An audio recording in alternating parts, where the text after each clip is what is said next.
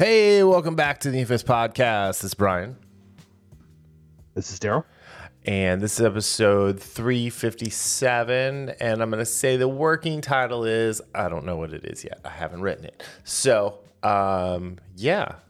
Anyway, hey, sorry we missed last week. Life got in the way. We couldn't find time to meet for the podcast. We appreciate everybody who's sticking with us. And thank you. You are appreciated. Yeah, great show. All right, we'll see you guys next week. God, wouldn't that be horrible? We'd lose our subscriber. Anyway, this week we are talking about rumors for the MCU Wonder Man. More MCU words are hard. More MCU rumors about Black Panther merch, swag, whatever. And then we've got Dragon Stuff ×2 to make up for the last the last episode that we missed, and then the current episode to get ready for this week's series finale or season finale because it got picked up for a second season already. Anyway, before we get started, I've been playing a video game all week long. Like every day I've played it, and it's not FIFA. What is that? Hot Wheels. Oh yeah, that was the. It's the game. It's the free game this month. Yeah. Right. Okay. It's amazing. Right. I love it. It's like I'm obsessed with it. And so I've gone back to the Call of. Yeah. So I've just gone back to Call of Duty. I've been playing the campaign. Okay. I finished the campaign of Modern Warfare from 2019. I never finished that. And as you can see with all the Kyler Murray memes, the campaign for Modern Warfare 2 came out on Thursday. You and Kyler, you squad up. So, yeah. But I love it. You play the campaign right now. Kyler, why'd you leave halfway through the game? The new campaign just dropped. I will say the Matchbox car racing game is a ton of fun, and it has little blind boxes. Like you can buy them with like in-game currency that you earn. Like, and actually you earn a lot of currency for what you do for like races and stuff like that. Especially when you have what did he say? Because I just piss excellence and win championships like Ricky Bobby. Because if you're not first, you're last. But I got a blind box and it was this like one of the rare cars, and it's like an experimental like jet car type thing, and it's so fast and I love it. It's totally OP. It's like maxed out on everything, and you can't these kind of cars you can't do any upgrades to until you I guess hit a certain level or whatever. But it's just like I had a close race with it the other last night, and Haley's like, "What? There's a car. Like I can see a car when you're finishing. What's happening here?"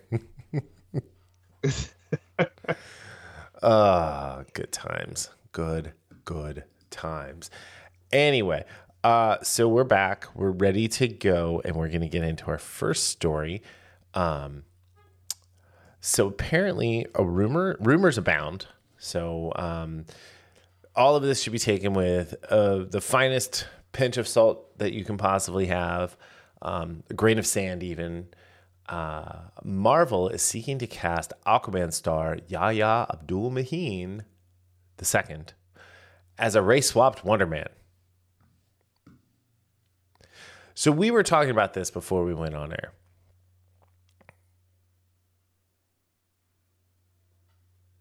Yeah. Again, this is one of those things, and one of the things that you said, you mentioned how, and you're not the first person. I think Eric July has said something like this, but you've mentioned this before too, is they're going to keep doing this until black actors say, you know what, give me a real black character, and I'll be down for the role. But right now, a lot of these actors and these Hollywood types, they think this is how to get to diversity. It's not. One, it's pandering. And two, as you said, it's as you said before we started recording, this is tokenism. Yes, 100%. The fact that you it's you also. can only, Go ahead.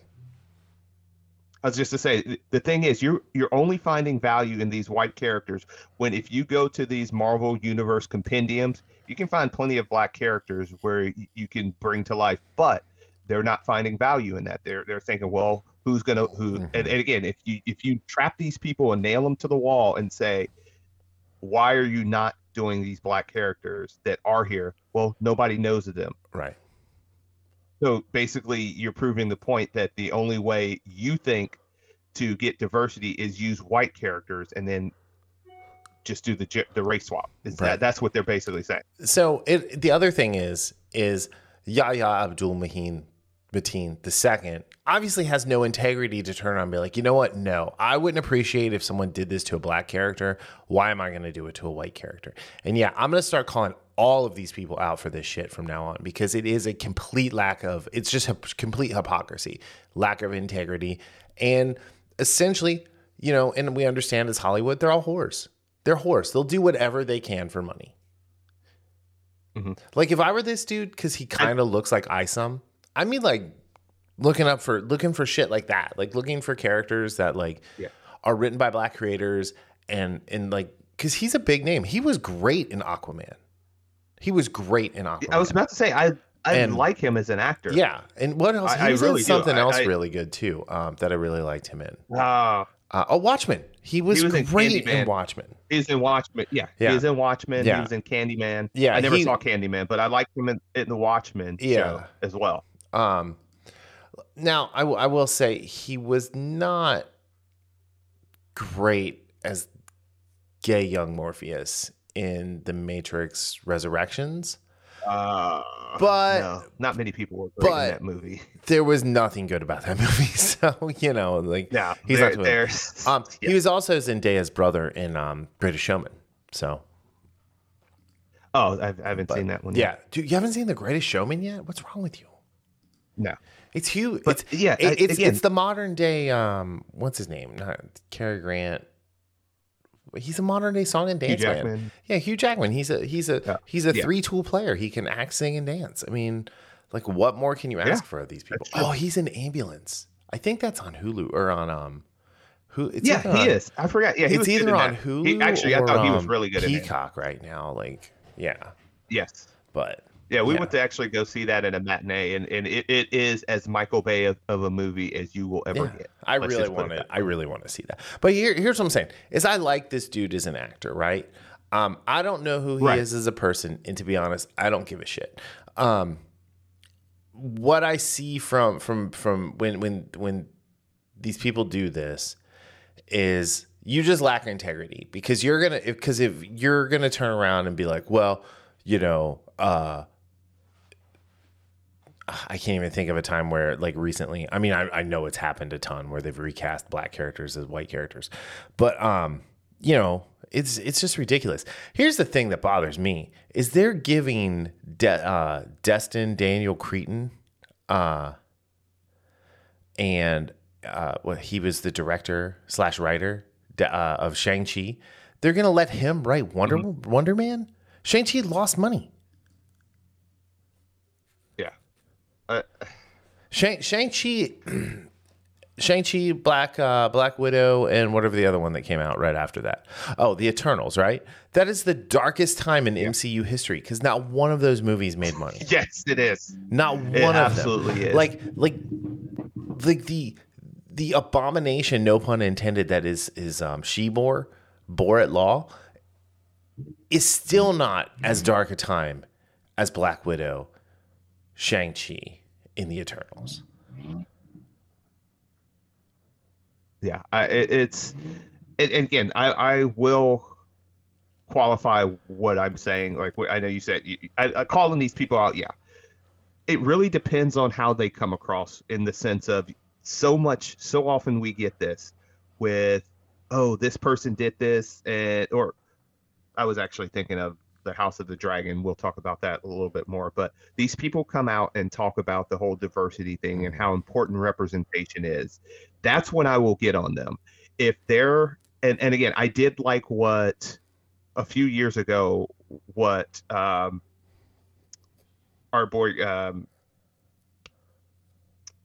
I'm creeping on his name but Michael B. Jordan, Yeah. when he said, Oh yeah, when he's he was like, on Oprah, I think, where yeah, he's like, he said I don't he'd want play he'd rather play Valzad. play.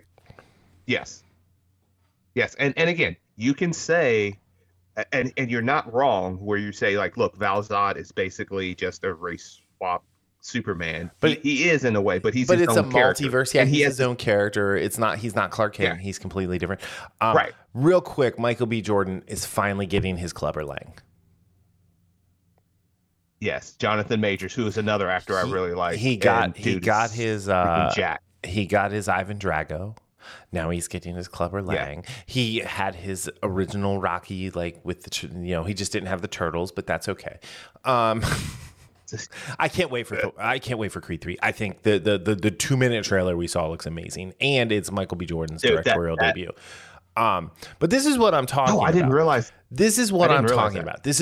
I'm actually really glad you brought Michael B. Jordan up, because Creed 2, Creed 2, Creed 3. Creed is a great Black Legacy character, right? Apollo Creed is fucking amazing. If they would have given him even a half black, son, that would have been egregious, right? It really would have. And Adonis Creed, Donnie is. I love that character. I love him so much. Part of it is because I'm a Michael B. Jordan stan, but at the same time, you know what? No, this is not right either, because Michael B. Jordan should have said no to playing a Black Johnny Storm. Yeah, yeah, that's true. But I think he learned his lesson. What are you talking about? In Fan Four Stick. What Black Johnny Storm? What's Fan Four Stick? It's the third to fifth worst comic book movie of all time. I think I might have blacked out. I don't remember that movie. Yeah, that's okay. Okay, so here's the thing though. Wonder Man, right? Wonder Man was introduced in Avengers Volume 1, number 9 in 1964. He was kind of a Tony Stark-esque character. His family had a weapons manufacturing company, Williams Innovations, and he wasn't able to keep his company afloat. Right, he kind of ran it into the ground. But what he did was he tried to embezzle as much as he could and went to jail. And then he works with Baron Zemo to get power to go after Iron Man.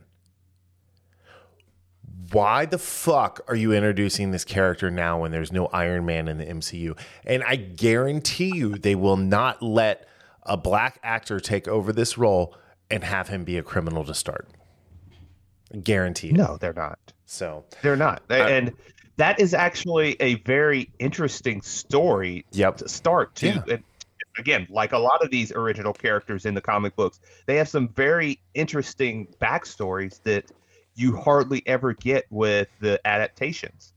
Right. And we're definitely not going to get this, because this would be very interesting. And watching this guy, and again, Zemo directs him as his weapon against Tony Stark, right. And again, he finally does come back over to the white hat side, but you're not going to get that with this. Right. In the first half of his origin story, they gave to Mysterio in No Way Home. Yeah. So yeah, without a Tony Stark, you can't do that, and right. Also the fact that they're race swapping, there is no way in hell.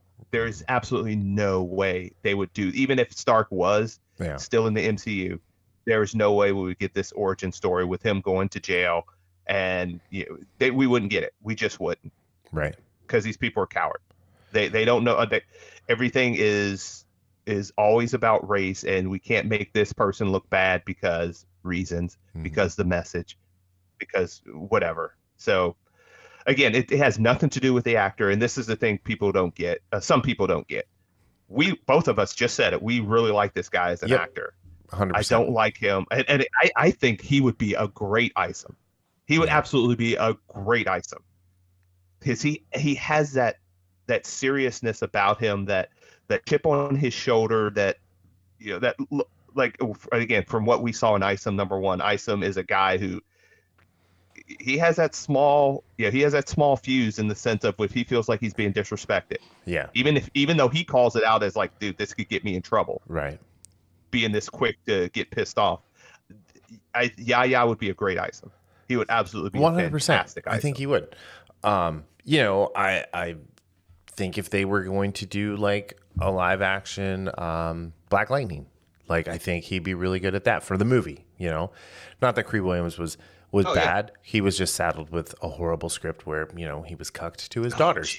Yeah, but at the end of the day, right? And this is the last thing I'm going to say about this is not the last thing. I mean, we're going to talk about this again at some point, I'm sure, but yeah, it's just ridiculous, right? It's like you quoted Eric July before. Like they don't look at characters as serious unless they were a white character first. And whenever you do these massive race swaps, it does not turn out well. I haven't seen Black Adam, and I'm going to be honest with you, I'm not going to watch it until it hits HBO Max. If HBO Max is still a thing by then, if whatever it is. I don't necessarily like the fact that they made Aldous Hodge Carter Hall. Yes. Now, there are a whole bunch of different versions of Hawkman throughout history. So if they're saying, hey, this is just a multiverse version of him, okay. I still don't like it, but like, okay. But again, I like Aldous Hodge. I really thought Aldous Hodge after The Invisible Man was going to get a whole bunch of really serious work. Yeah. I mean, he was great. I really liked his character in Leverage. Yeah. My first experience with him, I know you're talking about Voodoo. Ray Voodoo Tatum. But I didn't see that. I saw him first in, I think the last couple episodes of season 2 of Supernatural. Right. Yeah. So that was my first. And again, we like this guy. Here's the other thing, as an actor. Either one of them would be a great Black Panther. Yes. And I'm going to use that as a segue. Yes. So, because so you found this one. It's another rumor. So we're dealing in rumor until we get to dragon stuff. Marvel scaling back Black Panther Wakanda Forever merch plans out of concerns that the sequel's lack of T'Challa may alienate Black male audiences. When has Disney given an actual fuck about male audiences in general right now? They haven't. Right. They absolutely have not. They used to when these movies were written for everyone. The virtue signal of not recasting T'Challa is going to come to bite them in the ass so hard. John David Washington exists. He's a fantastic actor. I would argue he's an even better actor than Chadwick Boseman, and I'm not bashing Chadwick Boseman because I've liked Chadwick Boseman in pretty much everything I've seen him in. But you cannot have a movie called Black Panther Wakanda Forever or just truncating it to Wakanda Forever without T'Challa. Here's the sad thing, is the toys that are on the shelves are Killmonger. And Killmonger is not in this movie. Nope.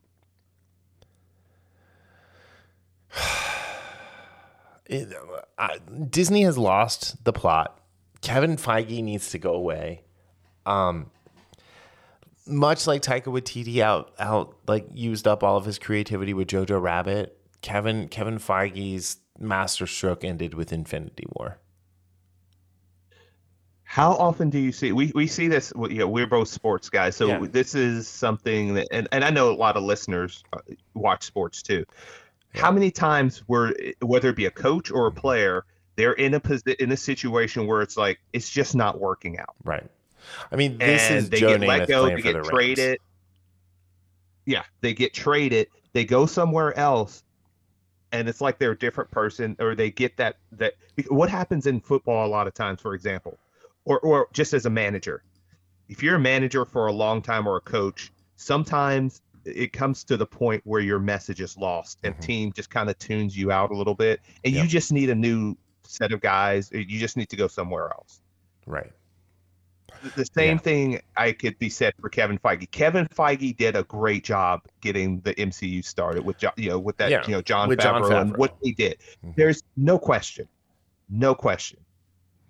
But since Infinity War, yeah, you can say Endgame. No. Because Endgame was the beginning of the end, because they had that I'm just A-Force. I'll just call it the A-Force, like pose down. Yeah. Right. Which made zero sense. Yeah. And then you had Spider-Man, which is Sony. That's a totally different thing. But since Infinity War, that's where everything started. And he's looking at, instead of saying, hey, why don't we keep doing what we're doing? Keep doing what we're doing. Yeah. Instead of virtue signaling and saying, hey, diversity this, diversity that, and women this, the women. You had strong women in the MCU way before you start talking about it. You had good black characters before you start talking about it. Yep. But once the second you said, we're going to put this out ahead of telling good stories, that's when you lost the plot. And that's when you lost all of that goodwill that you built up over those 10 years. But with the MCU now, I have I have zero trust in them. Right. No trust. None whatsoever. To quote Tony Stark in Endgame, zero trust. Liar. Yep. That's what I think about them now. And you're right. He needs to move on. Yeah, he just needs to. He needs The problem to hang is- it up. He needs to go. But the big thing is not that he needs to move on, but the person that comes into that role has to understand and has to be dedicated to telling good stories. Honestly, and not checking boxes. They need to put the MCU on ice for like 6 years. They're not going to do that. No, I know would they're like not them going to do that, but that's what they need to do. They need to stop. See, this is the Disney problem. This is the Disney issue, because before we get 1 or 2 Marvel movies a year, then we started getting a Marvel movie every quarter. Right. So, Yes. but I love this quote. As to why Marvel was expressing such caution with Wakanda Forever's merchandising, Valiant Renegade turned to supposed focus group findings and explained that the company fears stemmed from the fact that Black Panther is not a property or a mantle, but rather a very specific character, which is false, whose appeal is very male, even more than usual. It seems especially true with black men. He highlighted, clarifying that a more intricate focus study would be needed to confirm this observation as fact. Black Panther as a character flies in the face of everything that Disney is trying to do to black male characters. Because they can't feminize Black Panther. They can't feminize T'Challa. They can't throw him out there with painted fingernails and lips. Billy Porter. And, and just replace every, this is a character that they cannot take and do that to, which is why I think they Look at that next. Yeah. Read that next paragraph. Black men have the strongest relationship with the character, with an interesting, strong pop on the father-son dynamic. Black men identify with the Black King, strong male figure. Word association, noble strength, how the character holds himself. They admire that in a hero, inspiring to them. That's how it should be. That is absolutely how it should be. And it says here, to this end, the insider, just said. Yeah. And to this end, the insider detailed that the above carries over to fathers and sons, as seeing the movie as a great bonding experience for many black men and sons. Our culture needs more of that. Not just black men and their sons, men and their sons. 100%. And because they can't do this, and because they're so female and mom and idiot male centric, and T'Challa flies in the face of all of that, we get stuck with a tokenized version of Black Panther that's going to be a woman. Yes. And again, this is coming from people who I thought Black Panther, the original, as much as I love Boseman's role, how he played Black Panther, the movie itself was very overrated to me. Oh, it's in the bottom fifth of, or But how many? What are we? 30 movies movies in? Yeah. Yeah, it's in the bottom. It's one of the 6 worst MCU movies. Yeah. I've been And this is the rewatching thing. Spartacus. the fans in the Coliseum stands are better CG on fucking stars 10 years ago than what we got in Black Panther. Yeah. So let me finish with Oh, this. sorry, yeah.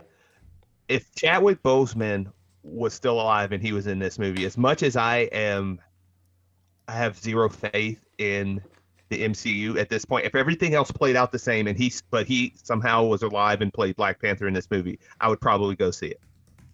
If John David Washington was recast as Black Panther, I would probably go see it. Almost definitely go. I would probably go see it. Yeah. Yeah. I have zero interest in going to see this movie. I don't have a ton of faith in Ryan Coogler anymore. You know, I think that he might have been pushed too far too fast, and you know, because like here's the other thing is the first movie made $1 billion. Captain Marvel made $1 billion. Right. You don't see them bringing back that ridiculous directing duo that directed Captain Marvel for the Marvels, right? Like, no, right, yeah. The creative crew that had the best take on T'Challa was the Russos. Yes. T'Challa in Civil War is the best version we've ever gotten of that character. Yes. That's not even a question to me. So not even a question. You know, he wasn't in Endgame long enough to like really care. Like, I mean, for all of the people who were victims of the snapping. Yeah, there was nothing. We didn't get much. There wasn't enough to care about them, like other than what they did with Peter and Tony, right? But I mean, that was it. That was great. All right, fun. Let's move on. Like the MCU has outlived its usefulness. Yes. And the fact that they're going to introduce Ironheart in this nonsense. I don't know. My favorite thing is Tenoch Huerta playing Namor said he's going to be a kind and understanding person. And it's like, what? He's unwieldy. He's a force of nature. Yeah. Anyway. Yeah. Clown show. Yeah. That's all I got to say. That's it. Clown show. But let's get into something that's good. Yeah. Yeah. Let's talk about something that is good. You're absolutely right. Let's talk about dragon stuff. All right. Yeah. So we have 2 episodes to talk about. We're going to first do episode 8, and then we're going to go into episode 9. So episode 8, season 1, The Lord of the Tides, directed by Greta Van Sant Patel and written by Eileen Shim. Came out on all the way back on October 9th, people. We are so far behind. I apologize. Yeah. And this is 6 years after episode 8, Driftmark, when Laenor faked his death and moved on to just kind of get out of all of this, out of the mess he and Rhaenyra created. And so you've got the Lord of Driftmark, Corlys Velaryon, has been severely wounded fighting in the Stepstones, which seems to be like his favorite pastime. Just fighting with people in the Stepstones, not getting gravely wounded. Yeah. But his brother, Sir Vaemond, God, these names. I'm curious as to what kind of fever dream Gurm had thinking of these names. Is petitioning at King's Landing to have himself named Corlys's heir, where he proclaims Rhaenyra's sons are bastards. Yes. That was quite the scene. Yeah, this episode was. I think it started off a little bit with like one of those things. Well, and one, it's just weird that we get that Corliss is injured and he's back. I think wasn't he back in Driftmark, or Yeah. is he still out to sea or whatever? No, he It's just wasn't. I don't think he was back yet. So, okay. but I mean, Because I he's was going to say been. it's kind of curious that we never got a scene with Renice and him, whether he's almost dying or not. But if he's Well, not yeah. back, I just don't remember that whole conversation at the beginning of that episode where the guy's telling Yeah. her what happened. Like I just don't I don't remember where he is. Yeah. If we don't see him But again, that'll make me sad just because I like the actor. But at the same time, if we don't see him again, it kind of helps play into all the chaos that's going on in the realm. mhm. Yeah, the episode 8, Lord of the Tides, was it was a good episode, but I have to say Patty Considine's his two scenes in this episode Oh, made it for me almost great. the bookends Just for that just him were alone. his Yes. his two big scenes that were the bookends of Yeah. finding him with Rhaenyra, where he is just ghastly looking, just like wow. When they try to introduce him to his grandson from Daemon and Rhaenyra, and the baby starts crying, it's like, dude, I'm right there with you, pal. Yeah, I get that. But I feel you, yo. But anyway, but that death. Oh man, talk about a good death scene. Like a good death scene is hard to do. Like I think the best death scene. Hold on, real quick. The best death scene in all of TV and movies is Pee Wee Herman and Buffy the Vampire Slayer.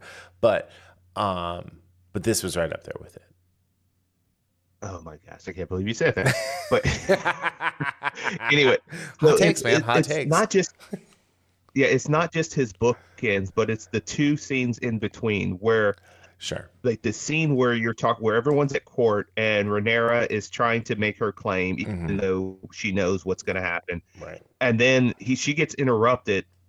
Everybody turns around and you see this like shell of a man somehow finding the strength to walk that whole, walk down that aisle and, back his daughter. And even on top, I mean, that gave me goosebumps. But Right. I think even more powerful was his conversation at the dinner table with everyone, and the raw emotion where he's like, "Why do we keep getting to this place? We're supposed to be family." And he said, if not for yourselves, do this for me, your husband, your father, your grandsire. And just the break in emotion when he says that, when he's talking about how they keep fighting amongst each other, it was such a just a brilliantly crafted, directed, written, and acted scene. That in of itself like propelled this episode up a few notches just from his performance. Yeah, I can see that, and I agree. I do agree. I just think I don't know. I just think that scene was so super powerful. Mm-hmm. Yeah, I mean, he was just incredible, just in the whole episode. And you're right, like the death scene, it was as well was every bit as this was just one of those master classes from start to finish. His performance. Mm-hmm. Don't get me wrong. Like again, I thought the episode was good in and of itself, but he absolutely elevated it, and that's what a good actor does. Right. A good actor takes something and they elevate it, whether it be good or bad. They can make it a bad thing decent or good, and they can make a good thing great. Mm-hmm. And he absolutely made this good episode. Like, because what I remember from this episode, yes, I obviously remember what happened to Vaymond, but I remember those moments with Patty Considine as Viserys more than anything else. Yeah. I agree. I mean, it's it's sad. Like the show's gonna be weird without him now. And the thing is so it's like, with the Ned Stark death, right? That was sudden and abrupt, right? It's like, oh my God, we just lost like the male lead character on the show. We literally lost the number one person on the call sheet. And here Yes. with him, we knew this was going to happen. And here we are, episode 8, once again, losing the number one character on the call sheet. Yeah. So it was like I like Patty Constantine. I've loved him since the Cornetto trilogy stuff with Shaun of the Dead movies, and I love him as one of the Andys in Hot Fuzz. So I'm just right there. I thought that Rhaenyra offering. Am I getting this mixed up? Rhaenyra offering to take her family home and then come back by dragon back and everything to, before he dies, so she can say goodbye alone. Was a really powerful scene between her and Alicent. I think learning more about the kind of the little birds within the Red Keep, with Alicent's lady in waiting, providing information was really good as well. And Viserys, thinking he's talking to Rhaenyra and talking about how he believes she's the prince that was promised. And it's not Aegon. And he's not talking about his grandson Aegon. He's just talking about it's not Aegon the Conqueror. He was wrong. And Alicent kind of taking what she wants from that because she has no context to the prophecy.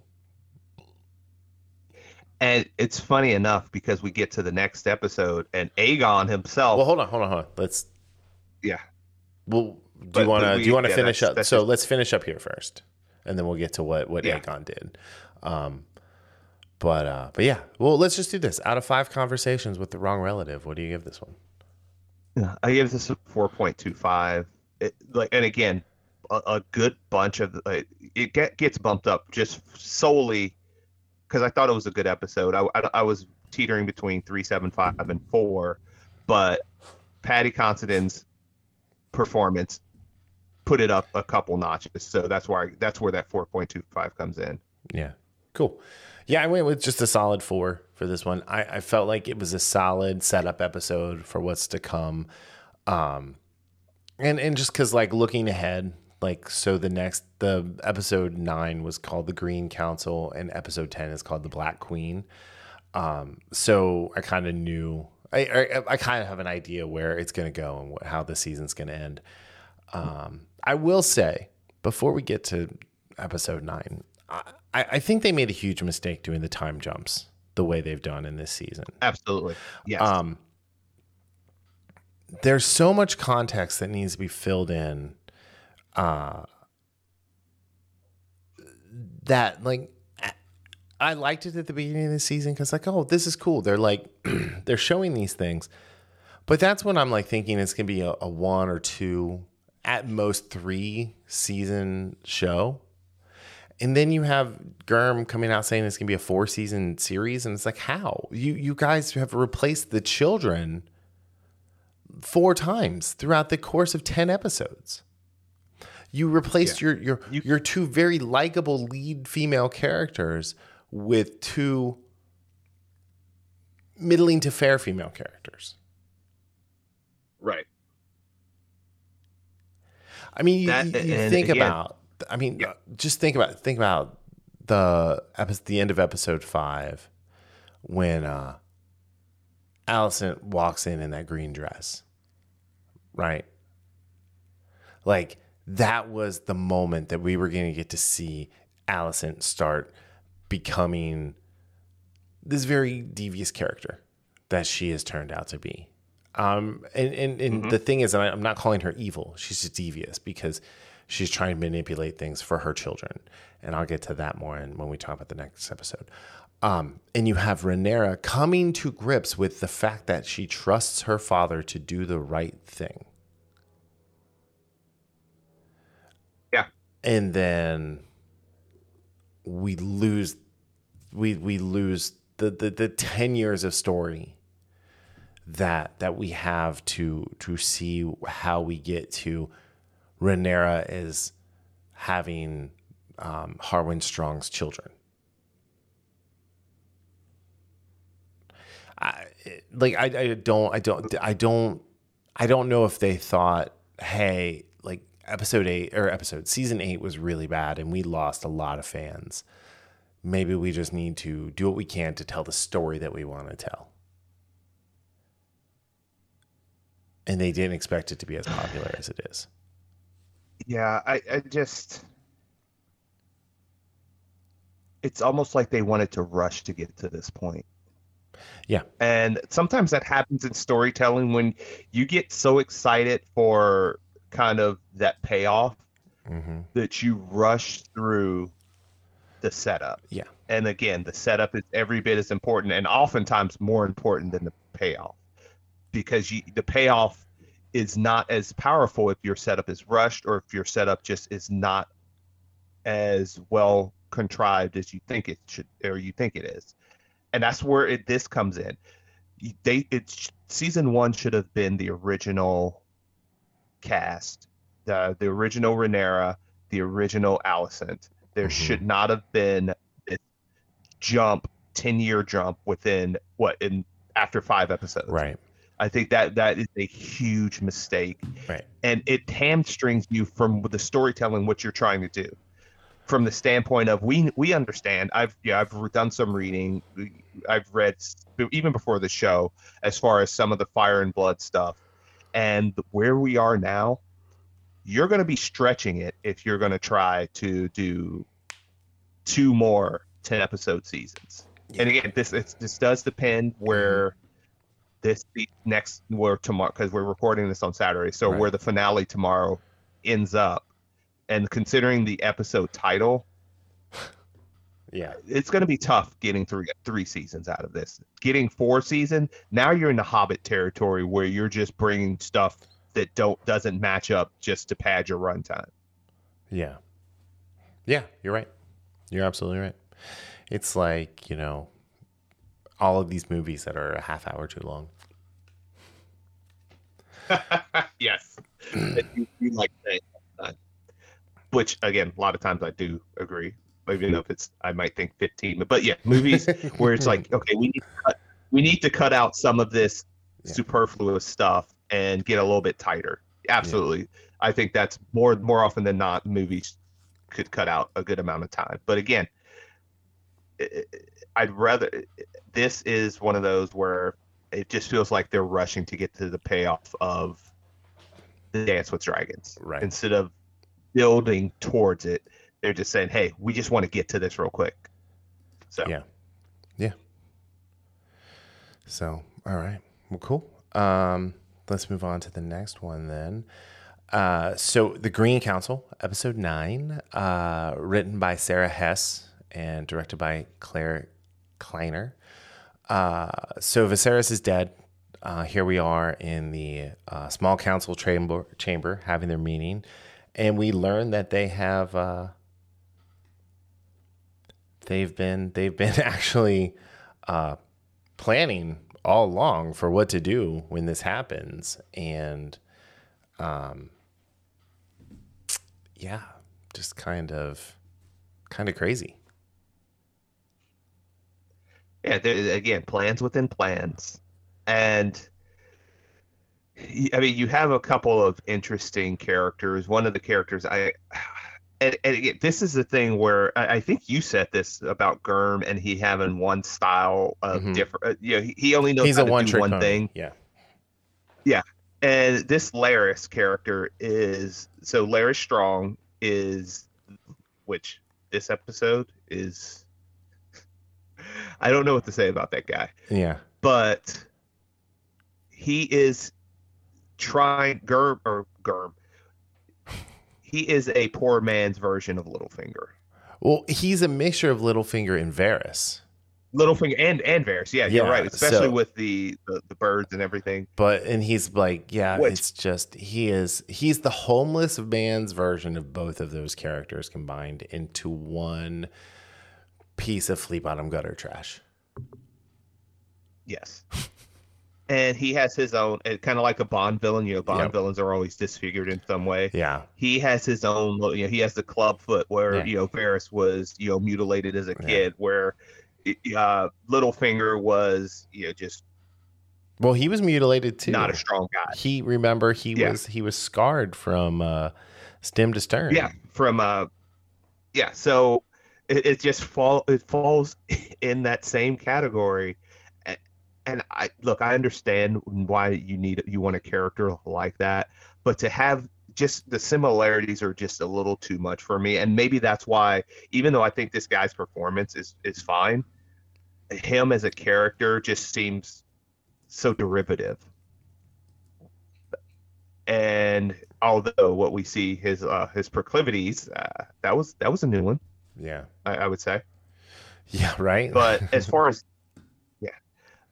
as this episode with, you have the death, you find out that that Otto and the others, other than the Maester, the Grand Maester, which I don't remember his name, you have all these people, plotting for this to happen, like when this happens to take the throne from Rhaenyra. Right. And with that, Alicent is like blindsided by this. Like, you don't know your father? You think your father wouldn't have done something like this? Especially after the talk he had with you before he was, after he was, removed as being the hand. Right. So, in that regard, this episode and again, this was the penultimate episode. I thought, and it does have the penultimate episode type of shock and awe. Yeah, I would say. Well, we get that scene at the end. Yeah, but you have all of these machinations going on, and they're them saying, "Hey, telling some of these lords and ladies, are you going to pledge allegiance to Aegon?" Because based on what Alicent said, Viserys changed his mind at the last moment, and then Aegon is MIA. Right. No idea where this guy is. And you have two interesting, you have the two twins, Eric and Arik. Right. Some, again, ridiculous names. As well as you have probably my least favorite character in this show right now, Sir Criston Cole. I can't wait till he gets it. He needs to be beheaded. I can't stand the guy. Yeah. And again, we talk about there are not a lot of characters to root for in this show. No. One character who's an ass that I really like is Aemond. Yeah. The actor who plays Aemond, not only does he look very similar, he looks a lot like Daemon. And maybe that kind of rubs off. He because looks far too much like Matt Smith. It's like, are you related in real life? Like, what is happening here? Like, they have that same weird little like curled lip, thing. Yes, and they both have very punchable faces. That is true as well. But I was thinking about that after this episode, where it's like there's not, the original Rhaenyra, I had gotten to the point where I actually, despite her being a brat at times, I liked her as a character. This current Rhaenyra, and again, it's not necessarily she's a bad actress. It's just the material, what they're giving her, I'm not a fan of. I don't like Alicent. I did like Viserys. He's gone. But Daemon, I just love Daemon's leaning, and you just never know what Daemon's going to do. I like that, and like I said, I really like Aemon, this Aemon character, even though we know he's going to be on the side. Well, again, it's not good and bad in this. Right. It's just who everybody wants the power, but I just really like that character and really like what I should know this actor's name, but I really like what he has given us so far as Aemond. Yes. I agree. He's kind of evil, but he's not evil at the same time. It's really kind of interesting with that character. He's played by Ewan Mitchell. There's a charisma about him. Yeah. When he's what? Oh, I was gonna say, like, he even without the hair, he looks like Matt Smith. It's crazy. He really does. Oh, he's in The Last Kingdom. Um, Wait a minute. Who did he play in that? Hold on. Osferth. Is that He plays Osferth. I just realized that. Okay. So, anyway, it's yeah, so I agree with you. He's not a character I root for though, but he's a character I like when he shows up on screen. Yes. That's actually a better way to put it. And when he and Christian Cole are going through Flea Bottom looking for Aegon, that was a really good scene. And it was a lot of fun. Yeah, and again, Aegon's another character just do not like, but he actually had the most logical reply to Alicent saying that Viserys changed his mind. Yeah, where he's like, at the last second, he had all his life to do this, and right. You mean the last second, me who's a lech, who is abuses women, me who he doesn't like, who I can't fight, who I can't do anything, right? And you mean he's saying I should be king, right? And if you break it down logically, it makes no sense. None. Like he is absolutely right when he said that. And herein lies the issue with the Game of Thrones universe. The biggest villains, and I'm not even going to apologize for saying this, is moms. The mothers of worthless sons in this fucking universe are responsible for all of the bad shit that happens. No, I remember you saying that a while ago. I said it during Game of Thrones. If it hadn't been for Catelyn Stark and Cersei Lannister had a pissing contest that brought the realm to its knees. 100%. And here we are with Alicent Hightower and Rhaenyra Targaryen having a pissing contest that will bring the realm to its knees. Now, they're entering the Dance of Dragons. The Valerian family's civil war. This is the only way I see them able to get, like, they have to do an entire 10 episode season in the span of like 6 days. Oh, okay. Yeah. With the dragons.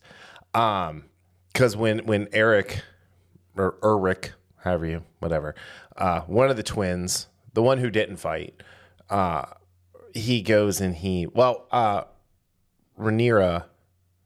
right? Is that how do you say her name? Not Rhaenyra, it's the other one. Rhaenys. Thank you. Rhaenys, when she's, I never can remember how to say her name. So she's immediately captured when all of this is going on, and they're trying to get her to bend the knee and have the fealty and recognize Aegon as the legitimate heir and so what do? They throw her in a cell, or not a cell, like a nice apartment in the Red Keep. Yeah, they keep her locked up. Yeah, but it's like, she's a dragon rider, yo. She's her and Hiccup and the rest of the dragon riders, they go through and they save everybody constantly. She doesn't ride a Night Fury, but her dragon is still pretty cool. Don't get me wrong. Anyway, I've been wanting to say that for a while. Dude, that's hilarious. I love those movies, by the way. Right, they're amazing. Even the show is really good. Actually, the game on the DS is awesome. Anyway, total sidebar. Eric saves her, and she makes her way to the dragon pits during like the hullabaloo of ascending. Aegon. Yeah, Aegon. Thank you. Ascending to king. Second of his name. Second of his name. Certainly not the Conqueror, even though he's given the Conqueror's crown. I guess he has been the Conqueror, but not in a good way. The ladies of King's Landing are not okay with the way he conquers. No. Fucking rapist. Anyway, she makes her way down to the dragon pit, and then we get a reenactment of Shrek, which was great. Like, she's Donkey, she's got her pet dragon, like she's smashing people with the feet and the tails and all of that, and then there was the dinner scene in the episode before that was very Shrek-like as well. So obviously Ryan Condal, the showrunner, is a huge fan of Shrek. I'm here. I'm down. I'm here for it. I like it. But anyway, yeah, it's just like one of those things where you would have thought they would have kept a guard on her, not just locked in a room by herself. Yeah. I mean, they did have a guard, but Eric took. They would have. You would have had more than one guy. Like, I would have had someone in the room with her. I would have had I would have had archers at the window. Like, I would have made sure that she was going nowhere. Where's she going? Nowhere. But she gets down to Melis, and she hops on her dragon, and she comes up through the floor. She's killing people. Her dragon's whipping tails. There's smoke everywhere. No flames. But she corners the royal family, and if this was a good story, she would have just wiped them all out and like claimed the Iron Throne for herself, right? Mm-hmm. And then we get her versus Rhaenyra. That would have been awesome. But she flies away, and my least favorite thing about this episode, and I love this episode, and I love that scene.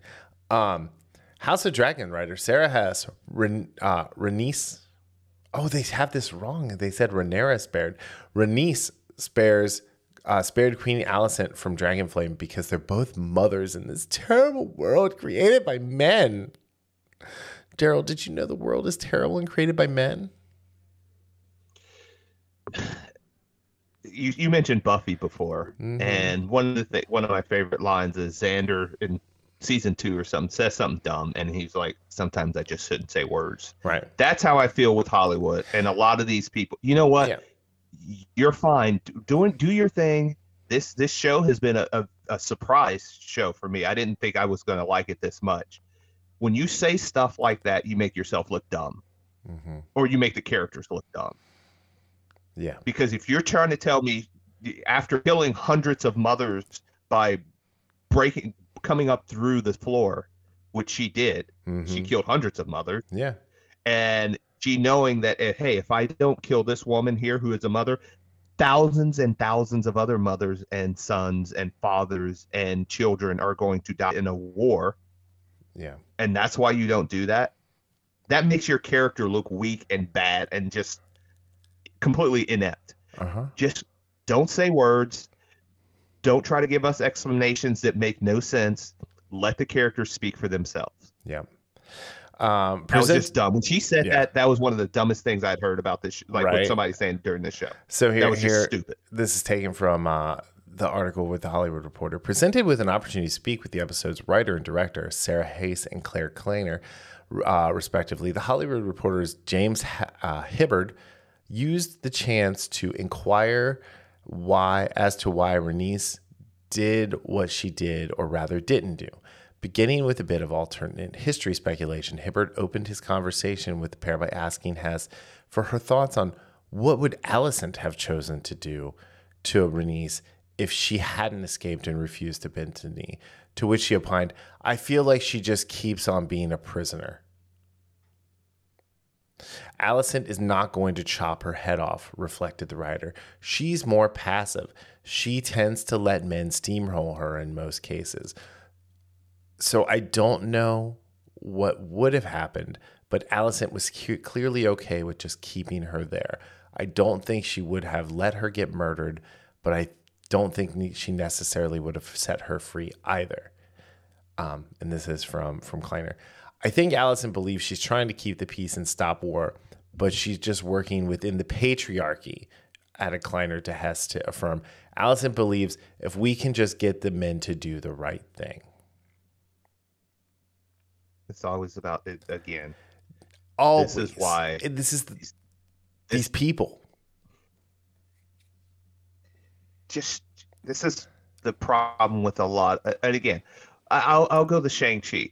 You would not have had the visceral and understandable reaction to Shang-Chi if Simu Liu didn't open his mouth on multiple occasions about different stuff. You might not have gone to see it. Definitely would have watched Shang-Chi if Simu Liu wasn't pro-pedophile. Yeah.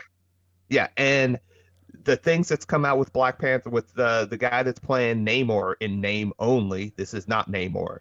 This is how many times that we've seen this song and dance over the last 3 to 4 years so many times now, where these people it all started with Brie Larson. It started with Brie Larson when she's like, "If you're a 40-year-old man, I don't want to talk to you. I don't care if you see my movie." It's like, great. You know, I wish you would have said that before the movie came out, because I would not have taken my then 12-year-old daughter to see it twice because she liked the cat. Yep. And Brie, when my 12-year-old daughter's favorite character was the cat, and she's really into superheroes, you done fucked up. Let's be honest, that cat was fucking awesome. Well, I get it, but like, you know, come on, like Captain Marvel's supposed to be a fucking badass. I do not want one of those because, oh my God, I can't imagine how bad my allergies would be when it grows even bigger. Anyway, all right. So out of 5 blatant Shrek ripoffs, what do you give this episode? I give this one a 3.75. It was good, and I really, again, the penultimate episode 9. Yeah, 3.75 out of 5. But yeah, I enjoyed it, and I really want to see what they have in store for us. I didn't know the name of the finale title until you said something, so I kind of see where I think I see where it's going now and where it's going to end. But even with that, hold on. You said 3.75? Yeah. How dare you? Really? Yes. Wow. Absolutely. I went 4.15. There you go. Like, with the weird rating. Even with the Tweedledee and Tweedledum opening their stupid mouths, like, this was a really good, like, setup for the finale episode. Oh, yeah. And here's the thing, is Game of Thrones season 8 or episode 8 was always the real penultimate episode, because episode 10 was typically the epilogue, right? This could have been a season finale, and we would have been happy to walk away. It absolutely could have been a season finale. Like, to me, like, if you can pull that off and then still want me to come back next week for more and not be like, oh, sweet, now I have a season to, like, think about this and relax and, like, you know, ponder. No, I'm like, yeah, this is, like, I like that. Well, plus I like this better than The Lord of the Tides.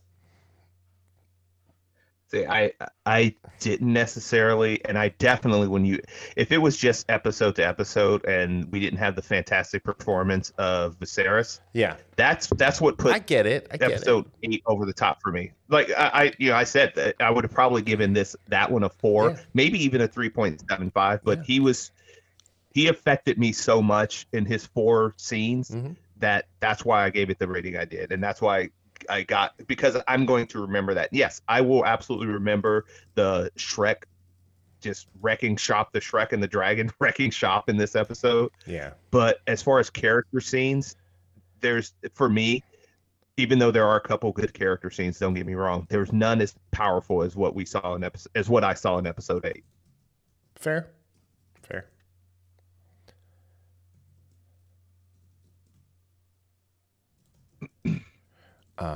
But we only have one more to go. I know. I thought of a title for this, since we're still recording. Dragons bursting through the floor. And then the subtitle: Do the House of the Dragon showrunners have a Shrek problem? Anyway, yeah, no, I get it, man, and I'm just teasing you, but yeah, I just thought, like, this was the first time the CG of the dragons looked really good. Yes, that's another. Yeah, Um, yep. I think watching so like I've been really thinking about like ever since they talked about like the time jump with the light of the seven coming in, all praise be to Homelander. Um, that the darkness and how everything is so dark and dour and everything, and the way that scene played out. Like if it had been the throne room from the beginning of the season, there's no way anyone could have snuck down to the dragon pit. But because Allison had remade it in the vision of, the seven gods, the new gods, it allowed for all the shadows that were necessary for That is a very good point. for That's what will not something I would even thought about. initially be the downfall of her family tree, her side of the family tree. Yeah, that's actually that's a nice little. That's just something I hadn't even thought about, and because we hear about that, and when Damon and Rhaenyra come to visit, but it's nothing that really makes a difference. Right. I would say, but that is actually a very good point that wouldn't have been able to happen if she didn't do what she did. Yeah, as far as the remodeling. Yeah. Huh. Learn something new every day. I just have an interesting way of looking at things, my friend. All right. On that note, it's Saturday. It's 4 p.m. It's 76 degrees outside. I'm going to go. We'll be back. Here. We'll be back next week for the season, not series, the season finale of Dragon Stuff. And yeah, I'm definitely going to rewatch both of these episodes again before tomorrow. Yeah.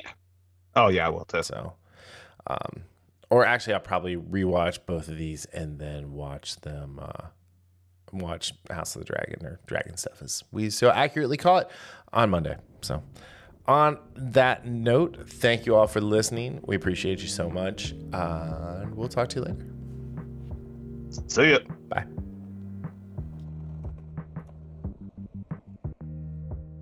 The Infamous Podcast is recorded in Kings Mills, Ohio, just north of Cincinnati. You can find new episodes every Sunday on Apple Podcast, YouTube, Spotify, Google Podcast, our website, or anywhere podcasts are downloaded. This show is hosted by Daryl Jasper and me, Brian Tudor. To find more information about the show, visit us at infamouspodcast.com and follow us on Facebook and Instagram at Infamous Podcast to keep up with the show. We also have a Patreon page, patreon.com/infamouspodcast. We have some great rewards for our patrons and are looking for help to grow the show to bring you more of the content you want to hear. Music for this podcast is provided by Michael Henry from meetmichaelhenry.com. So, whenever you're listening to us, have a great day, night, evening, weekend, whenever it is, and we'll see you next time. Thanks for listening.